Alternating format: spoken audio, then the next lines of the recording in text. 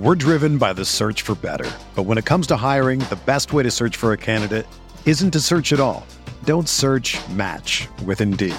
Indeed is your matching and hiring platform with over 350 million global monthly visitors, according to Indeed data, and a matching engine that helps you find quality candidates fast.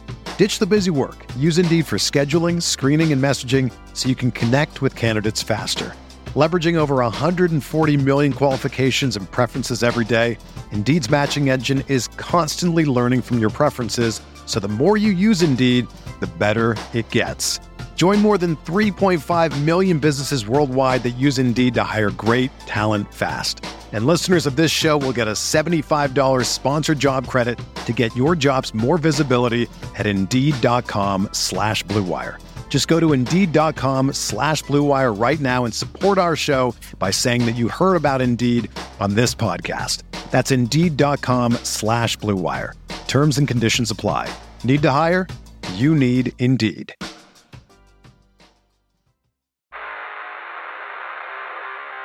You don't want it, you don't need it, but you're gonna get it anyway. The Kevin Sheehan Show. Here's Kevin. Tommy is here. I am here, and we were together last night at Tommy's DC Gray's Cigars and Curveballs charity event down at Shelley's back room.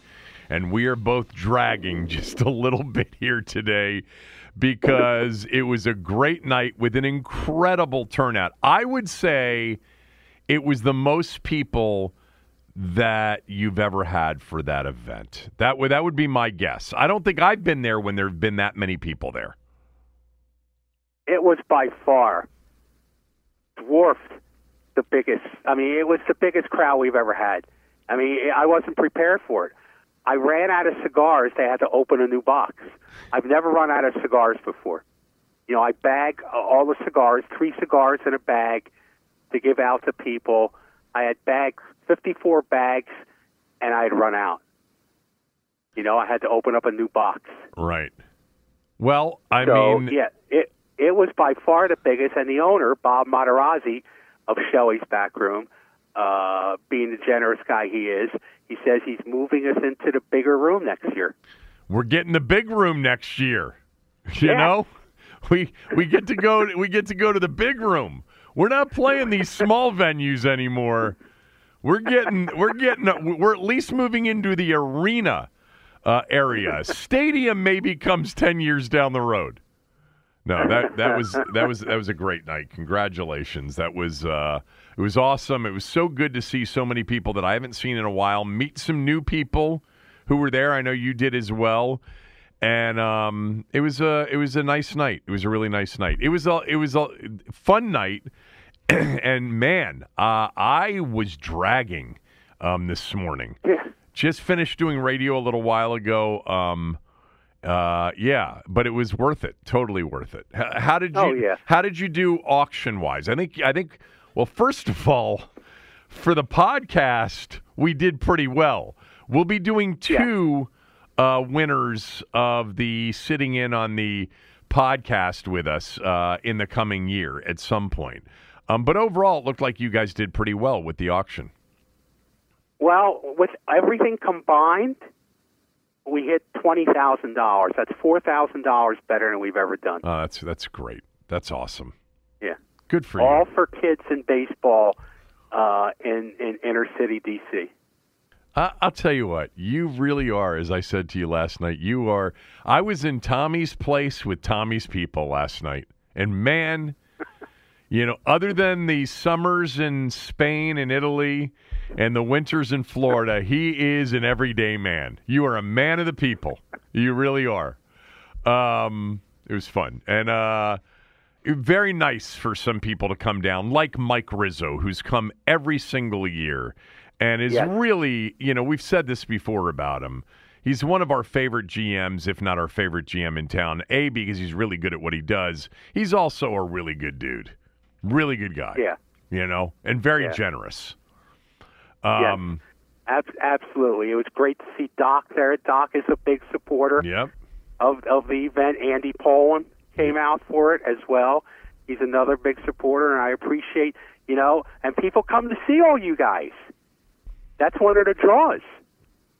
Well, I wouldn't put us in there as key draws. The event is the draw, and it's your event. You put it together, and how many years is this now?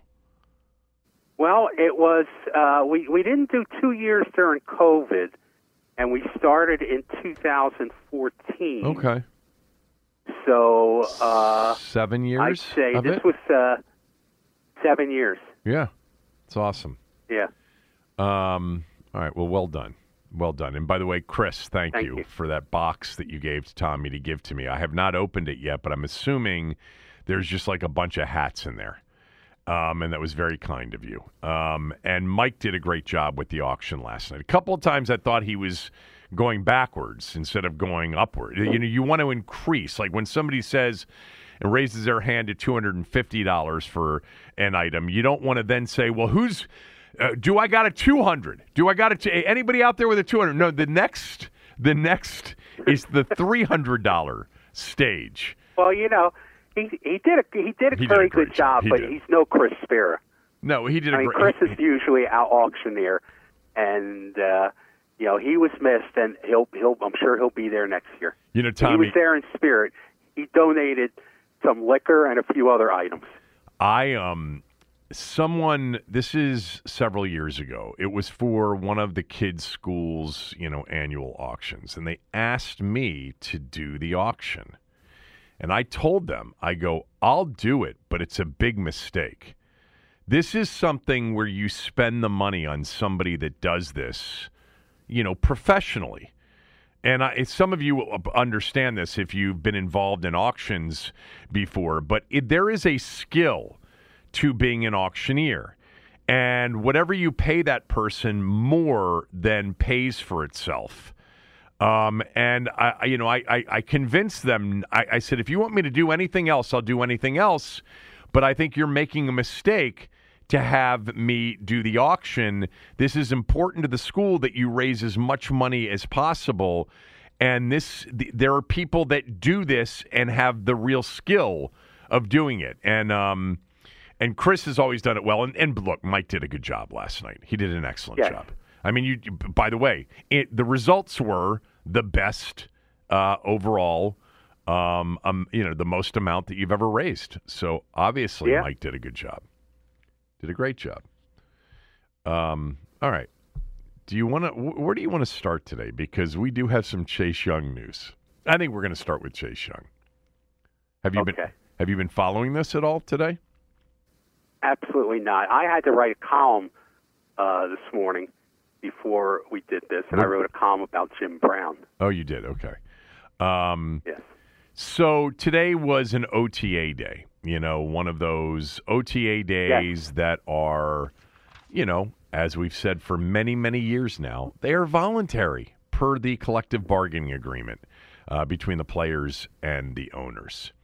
And for Washington, 3 players did not post for the start of OTAs. Montez Sweat wasn't there.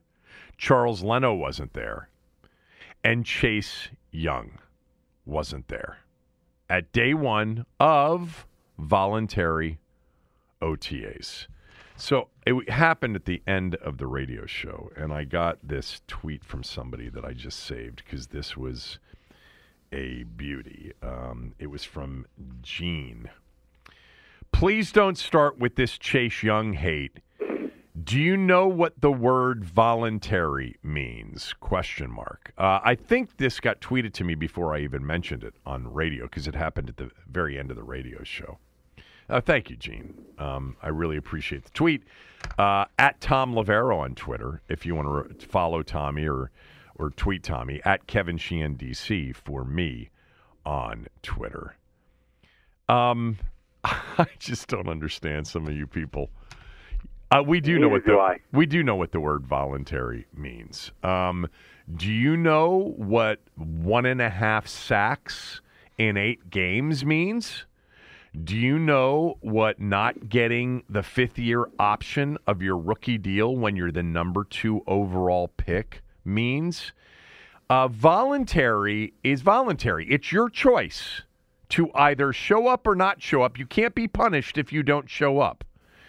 In this case, I wouldn't confuse voluntary with what would be, I think, strongly suggested by anybody that cares about this young guy.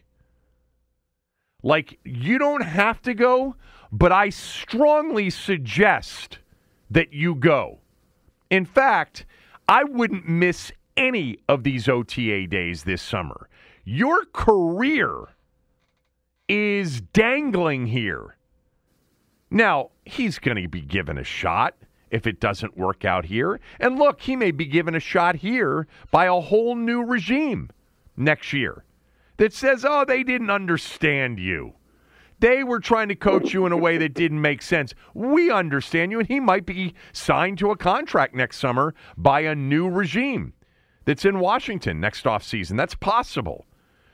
But, you know, voluntary or not, highly suggestible for him, highly suggested that he show up to OTAs. This is not about injury, that he didn't have his fifth-year option picked up.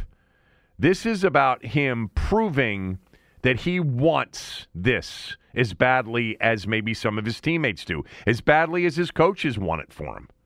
There's a lot going on here, and for this player, more than Montez Sweat, Charles Leno, I'm not going to pick on either one of those. And Montez Sweat has missed some OTA days in the past as well. I understand that. But this story of the three players that didn't post for OTA days is about Chase Young not showing up after his fifth-year option wasn't picked up. Look, try to imagine at your place of work, and let's say you don't work at 7-Eleven or something like that, but you work at a company where there's responsibilities and things like that. And there's 100 people that work at your company, and they're going to have an event, a company event that's voluntary. Okay, you don't have to show up for it. And 97 of your 100 fellow workers show up for this thing. How are you going to feel? You know, I mean, aren't you going to stand out by your absence? Isn't it obvious that, you know, maybe you're not on the right side of this page since almost this is not like they do these OTAs and 50-50 show up. Almost everybody's there. Right. All the time. Right. Yeah. I mean, it's... that's an example that you gave. I've always given the example in the past. It's like, hey, you know, you're in a company and you're part of, like, you know, a group of leaders. You know, you're part of the people that you're part of. You're a talented guy in the organization. You're a bit of a producer or an expected producer, and you haven't really produced totally, but they're expecting a lot out of you. And the boss says, hey, we're behind on getting this stuff done for the Happlethorpe account, and I gotta ask if you guys don't mind. Can you come in Saturday morning? We'll just be here for a couple of hours. If you can't do it, I totally understand. It's your day off, but we're behind on this. We got to get some stuff done. You know, by the way, that would be the equivalent of we went 8-1 last year. We went 7-10 the year before. We got a lot of stuff to accomplish here, but we're behind on this big account. And I'll have bagels. I'll have coffee. 2 hours tops just to get caught up on everything. If you can be there, that'd be great. And basically, everybody shows up but you. Yeah. I don't know. Some of you wouldn't show up. I understand that. I understand that some of you wouldn't show up. For me, the way I've kind of worked and been in situations, not broadcasting, there's no way in hell that I wouldn't show up unless I had a funeral to go to or something truly, pressing. Okay. And then I would say to the boss, look, I would be there 99 times out of 100. I just have this one thing that, and hopefully they would understand. Let me ask you this, though. Let's say you've been passed over for a promotion, mm-hmm. and you're pretty pissed off. Right. Like the fifth-year option didn't get picked up? Yes. Uh-huh. And you say, I'm going to send them a message You want me to do extra work where you ignore me, you don't give me what I'm due? I'll show you I'm not going to be there. Is that what's at play here? It might be, but it wouldn't be the way I would handle it. I would show up and I'd be like, you know what? I'm going to prove that you were wrong not to pick up my fifth-year option. I'm going to prove it. I'm going to and if there was any self-awareness at this point, I would probably understand why they didn't pick it up, and maybe start to at least say, well, maybe it has something to do with me. Not everybody can do that. And when, it's emotional, maybe sometimes you can't get to that point. But no, I prefer the people that would say, F you, I'm coming in here and I'm going to make you regret the day that you ever even considered not picking up my fifth-year option. It's hard not to think that the two are connected. Well, why? He didn't show up in 21 for any of them.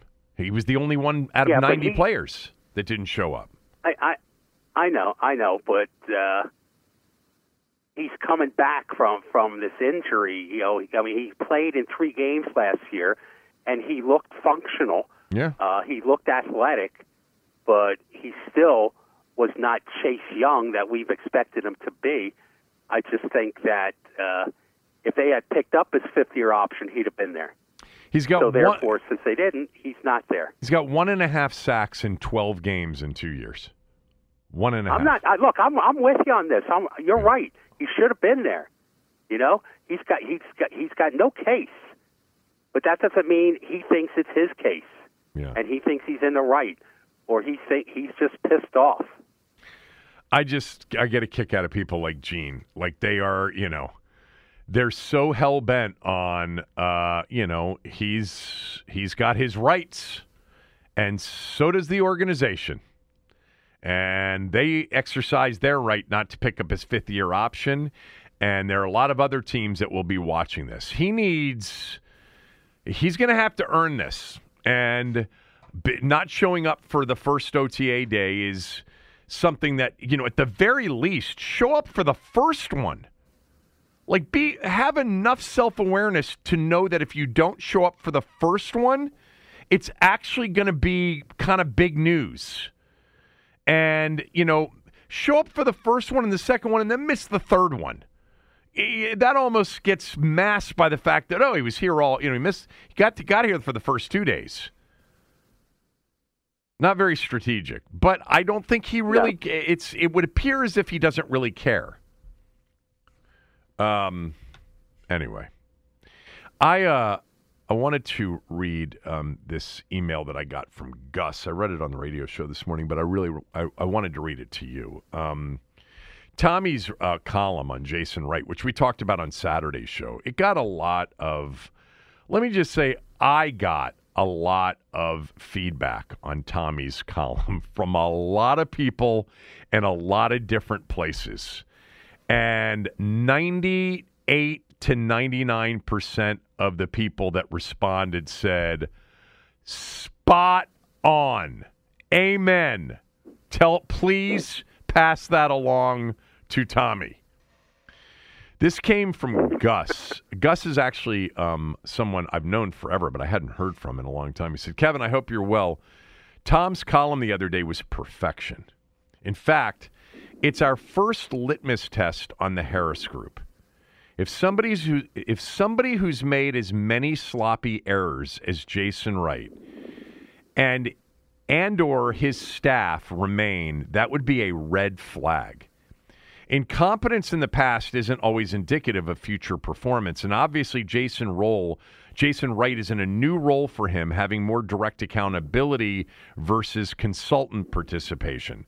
But I think it would be hard for many to overcome the nightmares / impressions of all things Sean Taylor or the Crest or 2222, to name a few. It's just best if they move on from any of these recent embarrassments and memories.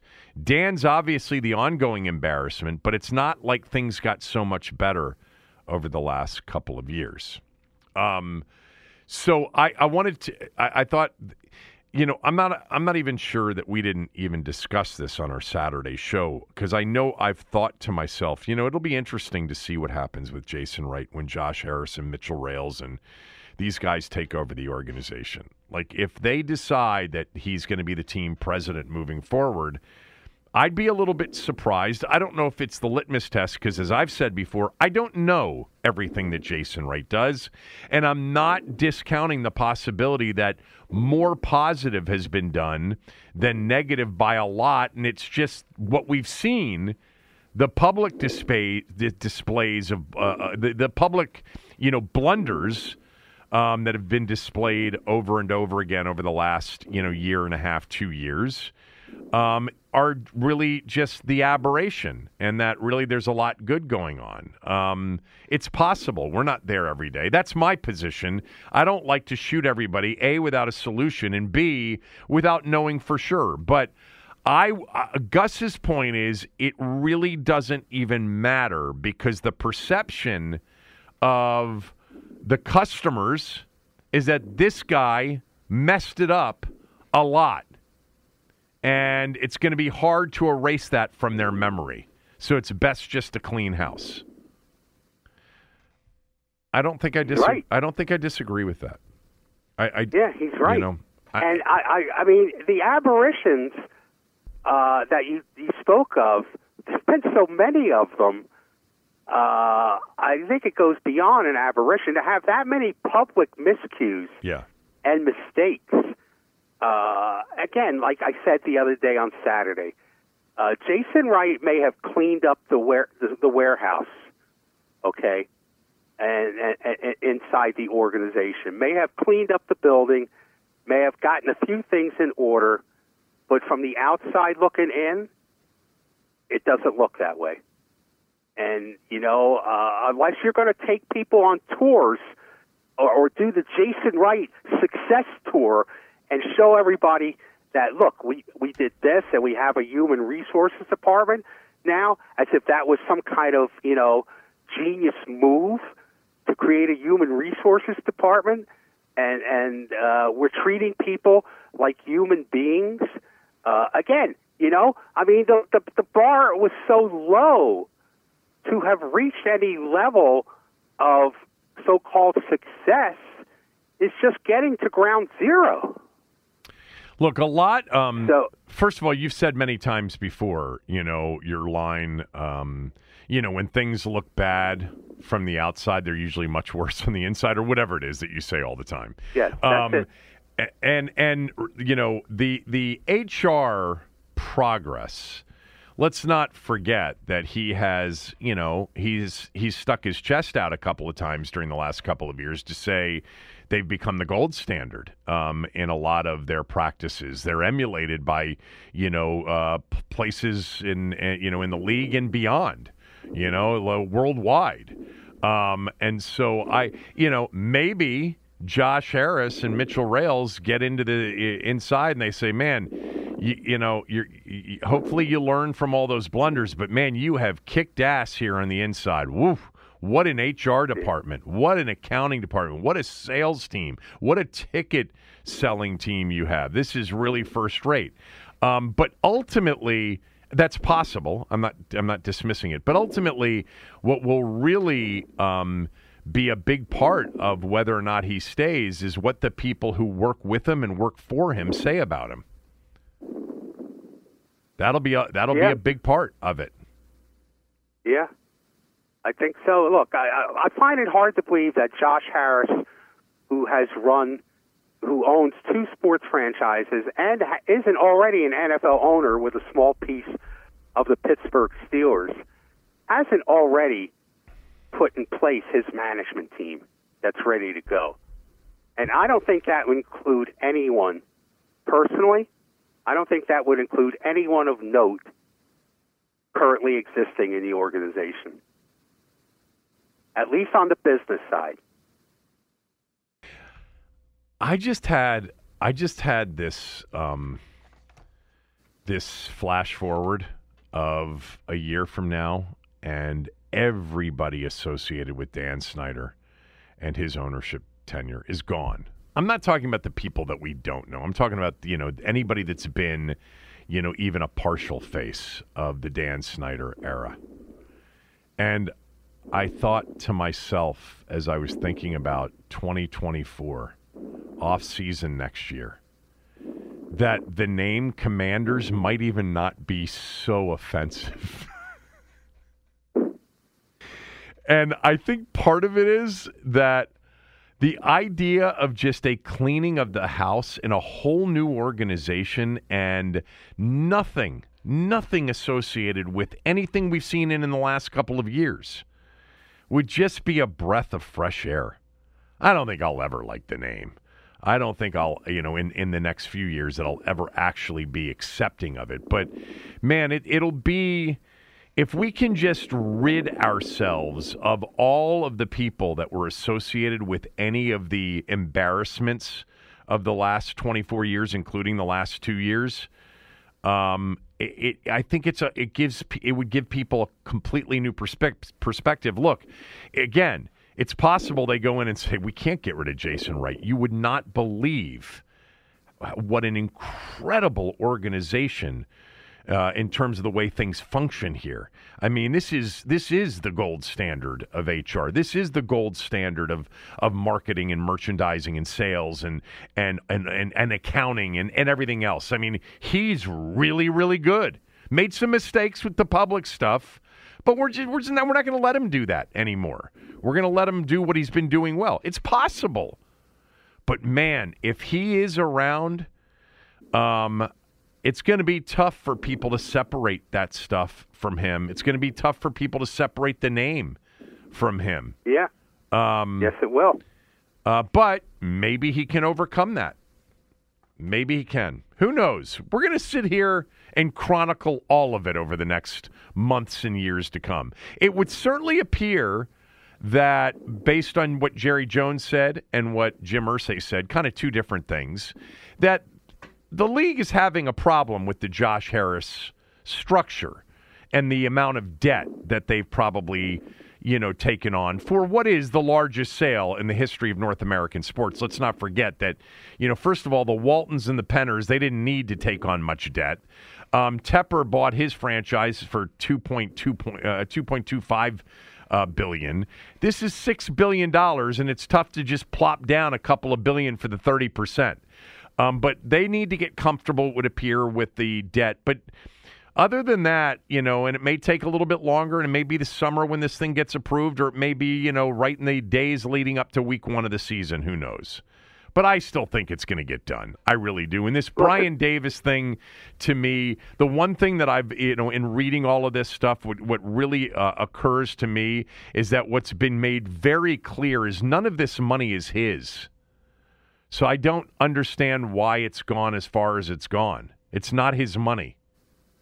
Isn't it gold hidden in a cave in the Philippines? Yeah, the whole thing with this Severino guy who was a CIA operative. He was a Filipino-American in World War II, and he saw Japanese soldiers hiding a bunch of gold, and apparently he got access to the gold. This guy, Daniel Wallach, I had this guy... Dan Lust on the show today. He was good. Daniel Wallach, who's with is another athletic legal analyst. We've had Daniel on the show before. He documented where all this stuff came from. It's a fascinating story. But what's clear, yes, it is. If you look at the check, the bank draft, and you follow just the actual what was apparently presented in Maryland District Court in Greenbelt, is that this money isn't his. This money was, in an estate managed by this woman for this guy Severino, who had all of this gold. How Brian Davis got them to write a check to Bank of America for the purposes of potentially buying the football team, who knows? But his company and his name isn't anywhere on the check. So it doesn't look like it's his money. So but anyway. Listen, yeah. Daniel Wallach, just to clarify, he has his own, Twitter account. He is a legal analyst for The Athletic. Yeah. but he also co-hosts a podcast with Daniel Luss. Yeah, it's called So Conduct they also Detrimental. co-host Yes. Yeah. Yeah. Yeah. So, look, yeah, it is. It's probably going to wind up a movie at some point. This Gold and the football team and Brian Davis and all that. It sounds like an Elmore Leonard story to it. But Who's the Elmore? whole, Who's Elmore Leonard? Is he a writer? Elmore Leonard is a famous detective writer. He wrote Get Shorty, the book that the movie's based on. What a great movie. You know, he's written a bunch of great books that have been made into films. Okay. So what I find kind of laughable is the whole issue of the NFL raising concerns about the bid, which my answer would be, okay, go someplace else to get your money. Go someplace else to sell the team. You don't like it? Go find another buyer. You know, there's no turning back. Wait, to the NFL. I'm missing what you're saying. Sorry. What do you mean? I mean, the idea that the NFL has issues with the bid by the Harris Group is kind of laughable. Oh, I see what you're saying. Yeah, because there's no turning back. There's no, I'm sorry, but this isn't good enough. Right. We can't accept this. Right. Yeah. I mean, I almost feel like if I was Josh Harris, I'd say, okay, go find yourself another buyer. You want him? You got him. You can have Dan Snyder back. Yeah, I mean, I look, but that's not the way. Yes, but Harris really wants the team, and this is a what measuring contest. It's like they're like, no, you're going to do it our way, and we tell you when it's time to, I mentioned this.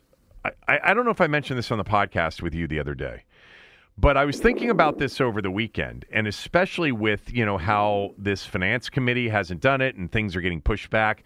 And it's like the NFL is saying to Josh Harris, slow it down there, partner. Leaking that prospectus, the story that Keim had on the prospectus that they put together, him and Seth Wickersham had, with the $1.25 billion from Virginia. And oh, by the way, the report that Magic Johnson had met with Maryland Governor Wes Moore. Hey, wait a minute. You don't have this team yet. We tell you when you have this team. So there could be a little bit of that going on. It also, by the way, makes sense to me that $6 billion with $1.1 billion in debt allowed, and it's debt allowed against the team, and you've got to come up with $1.8 billion basically in cash, 30% of it roughly.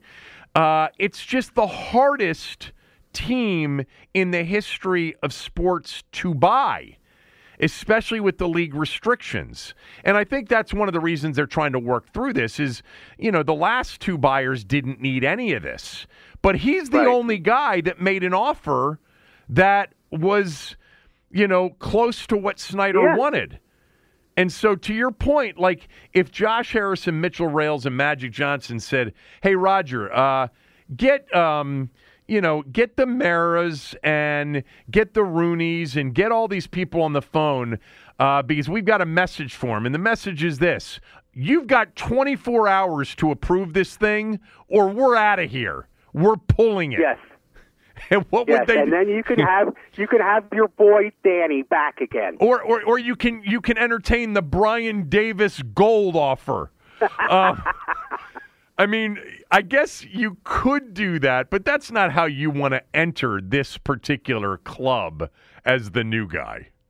Sometimes no, it's not. Yeah. I know. I realize that's an emotional response, and not a logical response. Because if logically, that eventually you're going to get the team. I mean, for whatever hoops they're going to make you jump through, they have no other options. That's the reality of it. Right. You got to play to the dance. But when the dance ends, you're going to have the team. I saw, I'm trying to pull it up right now. Michael Phillips, our good friend from Richmond, tweeted this out because this is kind of in the same vein of what we're talking about right now. And I can't remember specifically what he said. Here it is. He tweeted out yesterday, I'm not super interested in hearing about how complicated the deal is. You wanted Snyder out. He found a buyer. The buyer is happy with the terms. Time to wrap this up. Yeah, I agree with it, but that's not the way they do it. If you're going to be in their club, they want to make it.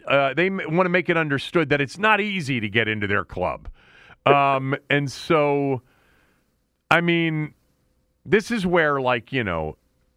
Look, even the Walmart, heirs, they were paying cash basically, and they didn't get that team until last August. Months and months after the deal was accepted by the Bolin Trust. But there is some truth to what Michael's saying. It's like, Denver, you had a lot of offers. You could be a little bit more discerning. In this particular situation, you've basically got one workable offer, and the current owner you desperately want. You never want to see his face again. Yes. And you want it to happen as quickly as possible. So maybe they ought to put their you-know-whats back into their pants and just say they're lucky to have found this Josh Harris and Mitchell Rales and Magic Johnson that, let's face it, are overpaying for this team. I'm not saying that they won't make a great profit down the road. They probably will. But it's not worth, by everyone's account that saw that prospectus, $6 billion. That would be, look, it would be a tragedy, but imagine the shitstorm if the Harris people say, I'm sorry, we couldn't reach an agreement with the NFL. We're withdrawing our bid. Right. But I'm sure that Brian Davis will make a great owner. Yeah, I mean, when you think about it, because they're really the only one. Again, not the way you want to enter this particular club, but if this gets to the point where it's just dragging on and like it's almost becoming very obvious that they just want to make you grovel a little bit, seriously, people, who else you got? Yeah, we're the ones. We want to make all of you even wealthier than you've ever dreamed of being. Your franchises are worth so much more because of what we're paying for this team. Now let us in. And here's the thing. Get this thing done. Here's the thing. You won't have to walk the halls of Congress anymore hiding your face. Yeah. Right. All right. Anything else football team related? I got something. I can't think of it. You got something? I do, but I'm going to save it for the next segment because I found this thing that I thought was interesting. Another ranking, another list, if you will. It's May. We'll get to that, the NBA playoffs, and more right after these words from a few of our sponsors. We're driven by the search for better. But when it comes to hiring, the best way to search for a candidate isn't to search at all. Don't search, match with Indeed. Indeed is your matching and hiring platform with over 350 million global monthly visitors, according to Indeed data, and a matching engine that helps you find quality candidates fast. Ditch the busy work. Use Indeed for scheduling, screening, and messaging so you can connect with candidates faster. Leveraging over 140 million qualifications and preferences every day, Indeed's matching engine is constantly learning from your preferences, so the more you use Indeed, the better it gets. Join more than 3.5 million businesses worldwide that use Indeed to hire great talent fast. And listeners of this show will get a $75 sponsored job credit to get your jobs more visibility at Indeed.com/Blue Wire. Just go to Indeed.com/Blue Wire right now and support our show by saying that you heard about Indeed on this podcast. That's Indeed.com/Blue Wire. Terms and conditions apply. Need to hire? You need Indeed.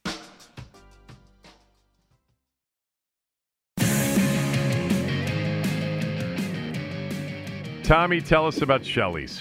What a place last night. Well, you saw it for yourself last night. I've seen it before. I talk. I've been there before for your events, and I've even been in there when it wasn't your event. I know, but you saw for yourself the outside area. That's great. When it's a beautiful night. Oh, packed. I mean, it's just amazing. It really is such a great area. One of the best in downtown D.C. to gather outside when it's a beautiful night like last night was, and to smoke a cigar and talk to people. We had a lot of people going in and out last night because the room was so crowded because it was such a big crowd. And I want to thank, not only do I want to thank Bob Materazzi, the owner, I want to thank the staff at Shelley's who made sure everybody who wanted a drink had a drink. Okay? There was a lot of people there to serve and a lot of little nooks and crannies to have to work their way through in between the crowd with their drinks. I don't think anybody spilled anything, and that was always a possibility in a night like that. So you saw the great staff at Shelley's that's always there to serve you, whether it's a big event like mine or you're just stopping in for a drink and a smoke. Shelley's Back Room, 1331 F Street Northwest in the district.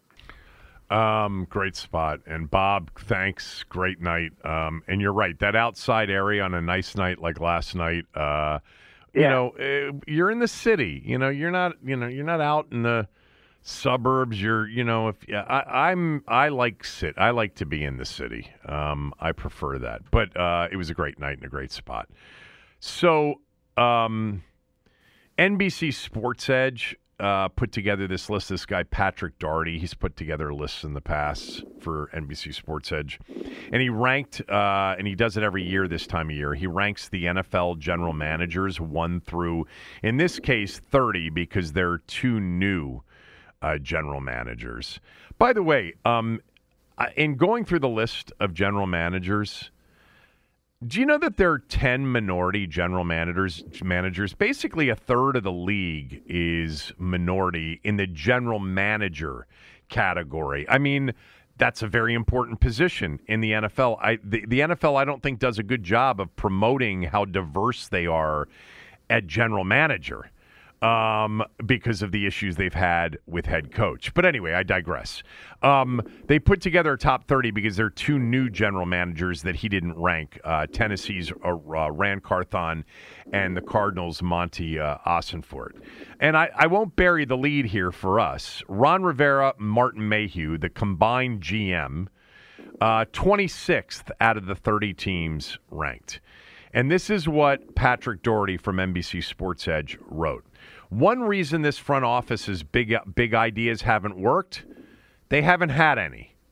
I'm going to come back to that because I think that's the part that deserves some pushback. Tampering, allegedly, with Andrew Luck is as creative as it's gotten in Washington during Ron Rivera's reign as football czar. To make matters worse, the can't-miss defender missed. Chase Young had the looks of the next great pass rusher until tearing his ACL. Now he's appeared in just 11 games in 2 seasons, and his fifth-year team option was declined. That's a hardship, but not enough to explain Rivera's squad being stuck in the 7-win zone. Rivera has done a reasonably good job populating the defensive side of the ball, while the offense admittedly has some playmakers. There just isn't the high-end talent to put the operation over the top. With no quarterback and a new owner coming for 2023, Rivera's going to have to revisit the 12-13 win heights, the 12 to 13 win heights of his best Cam Newton years to have any shot at retaining his job for 2024. So let me just begin with this. I don't have a problem with the ranking, 26th out of 30. I mean, you could quibble a little bit with a couple of people in front of them, but it's really hard to make the case that Ron Rivera and Martin Mayhew is a combined GM because Rivera is the coach-centric final call. And by the way, he's not the only one. You know, there are many organizations. When you go through this list, there are many organizations where the head coach is basically the, the final say in in football operations, even though he's got a GM, like Andy Reid with Brett Veach, like Kyle Shanahan with John Lynch, like Sean McDermott with Brandon Beane, like Sean McVay with Les Snead. I mean, Bill Belichick is the final say, period, in New England. And, you know, so this situation in Washington is not like unusual, even though I think many of us, and this would include myself, would love to see the more traditional hire a football person and let him do all the hiring and put him in charge, a general manager. Anyway, 26th out of 30, I'm not going to quibble with that. Maybe a couple spots higher. I don't know. They're two groups lower, Scott Fitter in Carolina and George Patton in Denver. I think you could make the case they're both better than Washington's situation. But here's what I thought was just inaccurate. Is when he writes, one reason this front office's big ideas haven't worked, they haven't had any. That's just not true. First, you know, off season after, you know, 2020. This their second off season, actually. They went after Matt Stafford. They just didn't have an offer that was comparable to the Rams' offer, and really they didn't have a destination that was as attractive for Matt Stafford, and the Lions wanted to do him a solid on his way out, but that was a big idea. Do you agree with that, right? Matt Stafford was a big idea. Yes. In year two, last year, or their third off season, but, you know, after their second season, Russell Wilson was a pretty big idea. They made an offer to Seattle for Russell Wilson that was actually more than what Denver paid for Russell Wilson. That's a big idea. I think actually, settling on Ryan Fitzpatrick, that's not a big idea, but that's an idea after they missed on Stafford. Carson. Oh, that's not an idea. Yeah, well, it's better than doing nothing. And the Carson Wentz in the moment was not a big idea, but it was an idea. The perception was they didn't stand still in the moment. But it's unfair to say that they haven't had big ideas. They called, according to Martin Mayhew, remember last year, every single team trying to land the big idea. On their big idea. Quarterback has been the primary focus in what was in 21 and 22. They just didn't get their guy. Now, one of the reasons I would keep them at 26 or somewhere in this general area is because they didn't solve the quarterback problem, and they haven't since they've been here. But the other reason you might move them up a little bit from 26, then call them maybe closer to average, is that they've actually done a pretty decent job of roster building, which Ron inexplicably talked about in this offseason as a new idea. His new big idea is roster building. He's actually been doing that. And even though some of those players they didn't acquire, they didn't draft, they retained. You know, they kept John Allen. They kept Terry McLaurin. They kept Daron Payne. They're not the worst in the league, but they're probably close to where they should be. But it's just interesting because I say that, and yet I recognize that the roster is probably better than it's been in years, minus the quarterback. But that's a big deal. Yeah, I mean, look, the coach himself said it's a big deal, the quarterback. When people asked last year, what's the difference between you and the rest of the teams in the NFC East? And he blurted out, quarterback. So, yeah, that is a big deal. I think part of the problem is the organization, at least among, a lot of people, and they rightfully earned this, is such a laughable organization that the idea of trading for Matt Stafford or Russell Wilson seemed laughable to some people, that they would actually come here. I mean, a great idea is not saying, I'm going to the store, I'm going to buy $100 worth of lottery tickets, and I'm going to win the lottery. Okay? That's not necessarily a great idea. It's not a retirement strategy. So the idea that you're going to trade for these guys, knowing very well they're not coming here, I don't know if those qualifies as big ideas. I don't believe that when they were really aggressively pursuing Stafford and Russell Wilson, that they were doing it just to make it look like they had a big idea. I think they actually believed they could I don't land think they were. I think they meant it. I just think to the rest of the world, they said, are you kidding? You know, for a big idea, you got to have something that'll work. They're not coming to your organization. Yeah, I guess anybody can have a big idea, but it's a bad idea, even if it's big, if there's no chance that you can actually pull it off. Yeah. But I think look, that they believe what's that they can ironic? pull it off. It's this rating. This is like, this was the same thing when Bruce Allen was here, bottom of the barrel. You know, I mean, nothing's changed. It's remarkable. It really is remarkable. A whole new set of people, and you're still at the bottom of the list. Yeah, I'm trying to think of any sort of this kind of ranking where they were ever in any different spot. Not really. I mean, with Mike probably in the first couple of years, a Mike Shanahan, Bruce Allen combo probably was at least in the top half of the league, maybe not at the bottom. Certainly Marty Schottenheimer in the years he was, the year he was here, but that's a long time ago now. All right. Whatever. Do you? By the way, if Ron Rivera wins 12 to 13 games, of course he's coming back for his final year if he wants to. I actually think if he wins 10 and wins a playoff game, and Sam Howell actually looks the part, he's probably going to have a chance to come back if he wants. But more likely than not, they're going to end up in that. As this guy Patrick Daugherty wrote, they are stuck in the 7-win zone.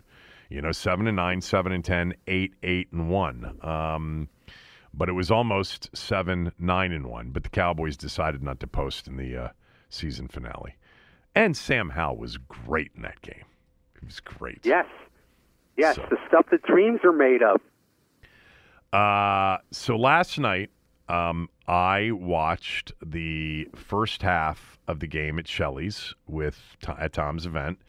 And saw the second half at dinner with a couple of people I went to dinner with after the show, CJ, Neil, and Rockville. And it just was an incredible basketball game. You didn't see it last night. You didn't see any of it, right? I'm assuming you didn't. I watched some of it at Shelley's. I watched the last 5 minutes of the first half, and then I watched a comeback by the Nuggets. So LeBron James had 31 points in the first half at 38 years old. I've been talking about LeBron in this postseason as he's really played well. I mean, he's really been incredible in these playoffs, and I'm not the biggest LeBron fan. I don't deny his greatness. But he's just been great, and they've been fun to watch. Hit in a game down 3-0 that you had to have 31 in the first half as they built a 15-point lead. He was 11 for 14 from the floor and 4 for 4 from behind the arc. Now, one of those we saw, was an intended pass that went in. And then Denver, who's been the better team, and it's been obvious that they're the better team, even though all 4 of these games, all 4 of them were close competitive games. But Denver was better, and they came back, and Jokic was unbelievable in the second half, hit some unbelievable shots, ended up with another triple-double. He's averaged a triple-double for the postseason. He's now 4 triple-doubles or 3 triple-doubles beyond Wilt for the all-time playoff triple-double mark. Keep in mind they play a lot more playoff games now than they did back, when Wilt was playing. 30, 14, and 13 for him last night, including the game winner. I thought LeBron looked really tired. LeBron played all 48 minutes last night. The oldest player on the floor played all 48 minutes. He finished with 40 and 10 rebounds and 9 assists. The last 2 possessions were really ugly for him and ugly for the Lakers, but I could see watching it in a restaurant how exhausted he was. He just looked out of gas. But, Tommy, you're going to laugh, and I don't care. I swear to you, and I'm not, this isn't a creature of the moment thing. It's not me trying to be, hyperbolic. This is the best level and the highest level of basketball I can remember watching. This postseason, the teams involved, Denver in particular, just one of the most selfless teams, just truly every single player, totally unselfish, well-coached, an absolute genius of a basketball player in Nikola Jokic, 2 superstars on the team, great supporting roles. They only played 7 players last night. Malone's a hell of a coach. The Lakers, are great. Miami's been so much fun to watch. Boston, not so much. Denver is, by the way, I'm really excited for that fan base. Imagine if you're a lifelong fan of a team and your whole life they've never even been to the big game. Like, imagine if you're a Detroit Lion fan and let's just say that this is their year that they make it to the playoffs. How unbelievably exciting that'll be. You wait. I mean, when was their championship? 57? Like the Cleveland Browns fan base, 64, Jim Brown. They've never been to a Super Bowl. Detroit, just getting Denver in their 47 years have never been to the NBA Finals. And here they are in the NBA Finals, and damn, they are so good. They are great. And they're not, I don't know if they'll get credit for being great. They swept the Lakers. They beat the Suns in 6. They beat the Timberwolves in 5. I'm not comparing them to the 86 Celtics. I'm not. That's the greatest team that I've watched in my lifetime of NBA watching. But, man, they're very similar in the way they play. It's a total team effort. All 5 guys on the floor participating. Totally unselfish. They're a pleasure to watch. And I hope we get Miami in there, and I think we might. And it's going to suck for the NBA because you'll have 2 conference finals going 4 games. And do you know what that means, Tommy? We don't get... Oh, yes, I do. June 1 is game 1 of the NBA Finals. That's a week from Thursday night. If Miami wins tonight, and I think they're going to, because I think the Celtics have bailed, we're not going to have basketball for 9 days. Not until next Thursday night. I know why they do it. They do it for, advertising reasons. It's just like the Super Bowl. You have to have this fixed date for the Super Bowl. For the NBA Finals, game 1, everything's, planned around this one date, June 1st. Well, it's not good for the sport, this sport in particular, that has the highest ratings they've had in decades for their postseason this year, to go dark for 9 nights. I think that's too big of a risk, especially if it ends up being Denver-Miami, which it's going to be. It's one thing if it were Lakers-Celtics, but Denver-Miami and you're going dark for 9 days as a lead-up to it, not good. I think they need to fix that. These finals, back in the day, Tommy, you remember, once both teams had qualified, it would be 2 or 3 days later, maybe 4 days later. It was not 9 days. It was not a week and a half.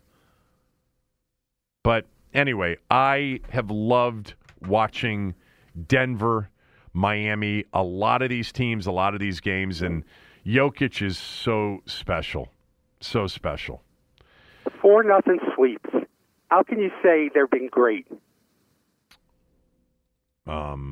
They're not. I didn't say the series was great. I said the basketball was great.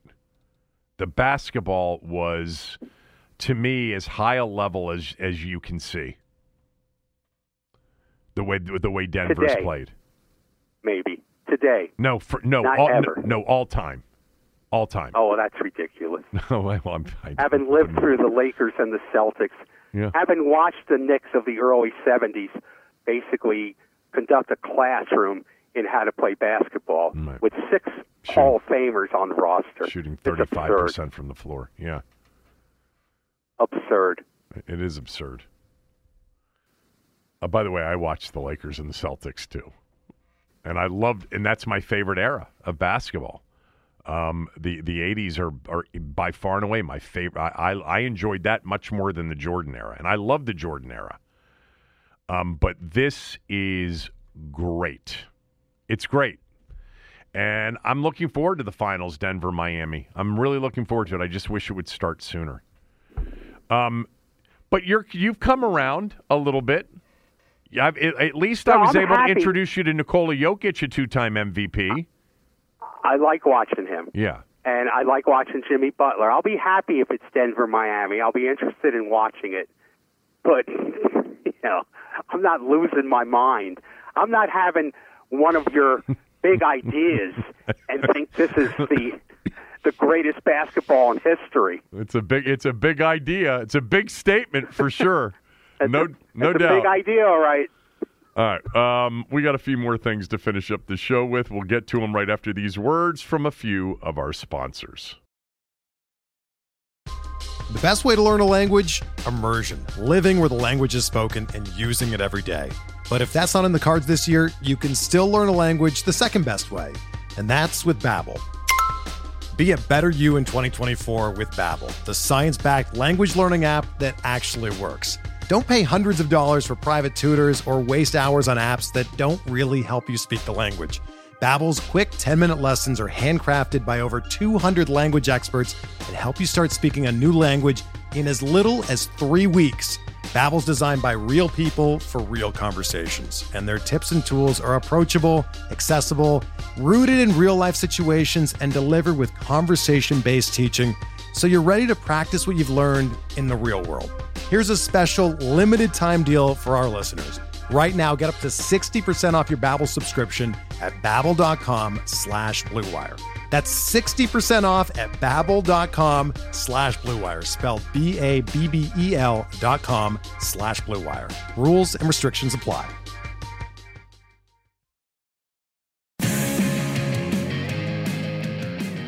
This segment of the show presented by MyBookie. Use my promo code KevinDC for a chance at boosted odds using the MyBookie money bag. What does that mean? Well, first of all, getting started is simple. You just sign up today at mybookie.ag or mybookie.com. Use my promo code KevinDC and you can secure a first deposit bonus of up to $1,000.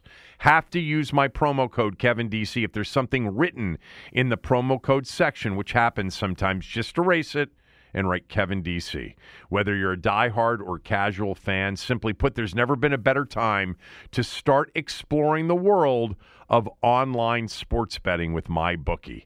Tonight's line at MyBookie, the Miami Heat are 1.5-point favorites. First game in this series that they've been the favored team. That tells me that the books think that Boston is cooked, that they are not even going to post tonight. I kind of like Miami, but I have not bet the last few nights of games. I just haven't liked games enough to bet them, but I'm staying off tonight. But Miami's a 1.5-point favorite. All the NFL, by the way, prop bets are up for the upcoming season, including the regular season win totals, which I think I've told you before. Washington at MyBookie has an over-under of 7.5 on the upcoming season. Kind of like the big idea guy from NBC Sports Edge when he said that they're stuck on that 7 that 7-win range. Well, the big idea here maybe is go over the total. Wait a minute. I have an update on the over-under number at MyBookie for Washington. I was assuming that it would be 7.5 because it was 7.5 the other day. It's 6.5. I'm looking at it right now. You got to lay minus 121 on the over at 6.5. And you get you get the under at plus 100. But that's the lowest I can remember in a while. Yeah, I don't know. I forget. Arizona. I mean, my recollection is it's usually 7.5. Well, it's not. It was last year. I think last year they got to 8.5, or 8, right around 8. In the NFC, the only NFC teams with a lower total looks like Arizona at 4.5. And with them at 6.5, they're opening is the Panthers. Yep, and they're favored by 6 in Week 1. MyBookie.ag, MyBookie.com. Use my promo code KevinDC. So, couple of things here to finish up the show with. The NFL is going to go to flex scheduling for Thursday night football. They voted on that yesterday at the league meetings. Weeks 13 through 17. If you're scheduled for a Sunday game, you could be moved back to Thursday. If you were on that Thursday, you could be moved forward to Sunday. You have to give, however, 28 days notice on this one. And this is what got it passed, because when they voted last time and they only had 22 votes, not enough for it to be passed, it was 15 days notice. Now they're at 28 days notice. And I don't see it happening a lot. What they're really trying to do, first of all, Amazon is a big league partner, and they're the only league partner without flex scheduling, because Monday Night Football has it now. Sunday Night Football's had it since 2006, and now they're going to give it to them in weeks 13 through 17. And the reason they put it at the end of the year is because that's when you can really get matchups that don't deserve prime time, billing. You know, and early in the season, nobody's got that bad of a record yet, or at least both teams don't. But you don't want to get to the end of the year where they've got the Saints playing the Rams, and the Saints are 2-13, and the Rams are 4-11. But to hell with the convenience for fans, the planability for fans, safety issues, all of that. But 28 days notice, they think, will solve that problem. It's very possible that they won't even get to it. They won't even need to use it. You know what was interesting in reading the story about the Thursday flex scheduling, Tommy, is on average, the Sunday night flexibility, which has been around since 2006, only 1.8 games each year on average get flexed. I would have thought it was more than that. Yeah, so would have I. Another thing the NFL did is they added the emergency quarterback rule. A 47th player, third quarterback, as an emergency player, if your first two quarterbacks are injured or ejected from the game. They don't want what happened in the NFC title game to happen again. Just as an FYI, many of you know this already. When they moved the game day rosters from 45 to 46, the purpose of it was to have the third quarterback. But teams started to use that for other players and kept two on the active roster. I still don't know why, and no one's given me an answer on this. I don't know why the 53-man roster, that all 53 aren't eligible to play on Sundays. I don't know why they have the inactive list. I'm sure I'm missing something there, and there's a reasonable explanation, but why not dress all 53? I've been in favor of expanding the rosters, period. I think it speaks to safety as much as anything to expand the roster and the quality of your football as the season goes on. Yeah. Yeah, I don't understand why the whole 53 can't just play. Why 6 guys got to sit in the stands, or do they even dress? No, you get the inactive list every week, and those players don't dress. That's right. Yeah. You get the 7 inactives. Lastly, the NFL today voted in a new rule on kickoffs. And I don't like this rule at all. It's the college rule. You can call for a fair catch in the field of play, and the ball immediately goes out to the 25-yard line. And so the idea, look, a lot of the kickoffs, especially indoors early in the season when weather's warm, you get we've reduced the number of kickoffs exponentially over the years because of the booting it, through the end zone and giving it to them at the 25. And teams seem to be fine with that on defense, and offensively they'll take the 25 instead of what the rule used to be years ago, which was the 20-yard line. But now the idea of kind of a pop-up kickoff inside the 10, getting down there, nailing them, poor field position, as long as you call a fair catch, ball's coming out to the 25. And this is done for pure safety reasons.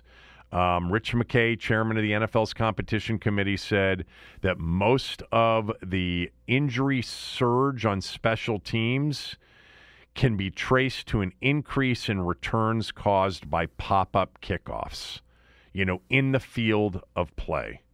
So, at this point, we're probably headed towards, at some point, maybe even in college, doing away with the kickoff and just giving the team the ball at the 25-yard line. And if you do that, obviously you're going to take onside kicks out of the game, and you're going to have to come up with the onside kick, XFL rule, which is the 4th and 15, I think it is.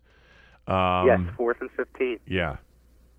So what this does is, as the game changes for different reasons, it even enhances the accomplishments of some people that will never be matched. A guy like Brian Mitchell. Yeah. And what he did with kickoffs. I mean, no one's going to do that again.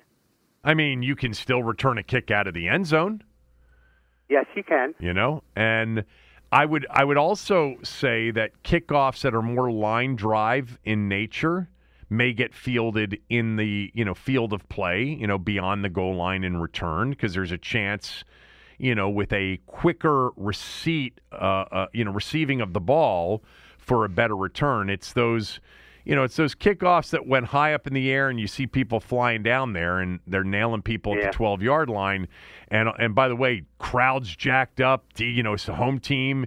You get the defense chance going and you got them in poor field position. But look, we've seen it in college as college football fans. That kickoff that's high up into the air that isn't going to make it to the end zone, it's an automatic fair catch. Let's take it at the 25. We have seen, I think, more. I don't know if we've seen more or not, but I've seen more chances taken by long kickoffs that are more line drive, even if they're in the end zone.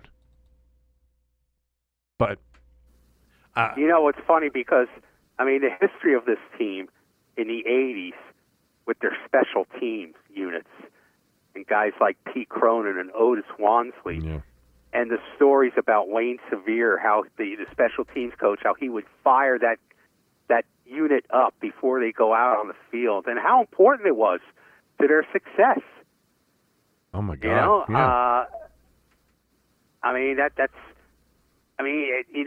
you're not going to have a unit that's going down there to kick ass and take names if there's no ball to go after. No. The greatest returners, B. Mitch. Yeah.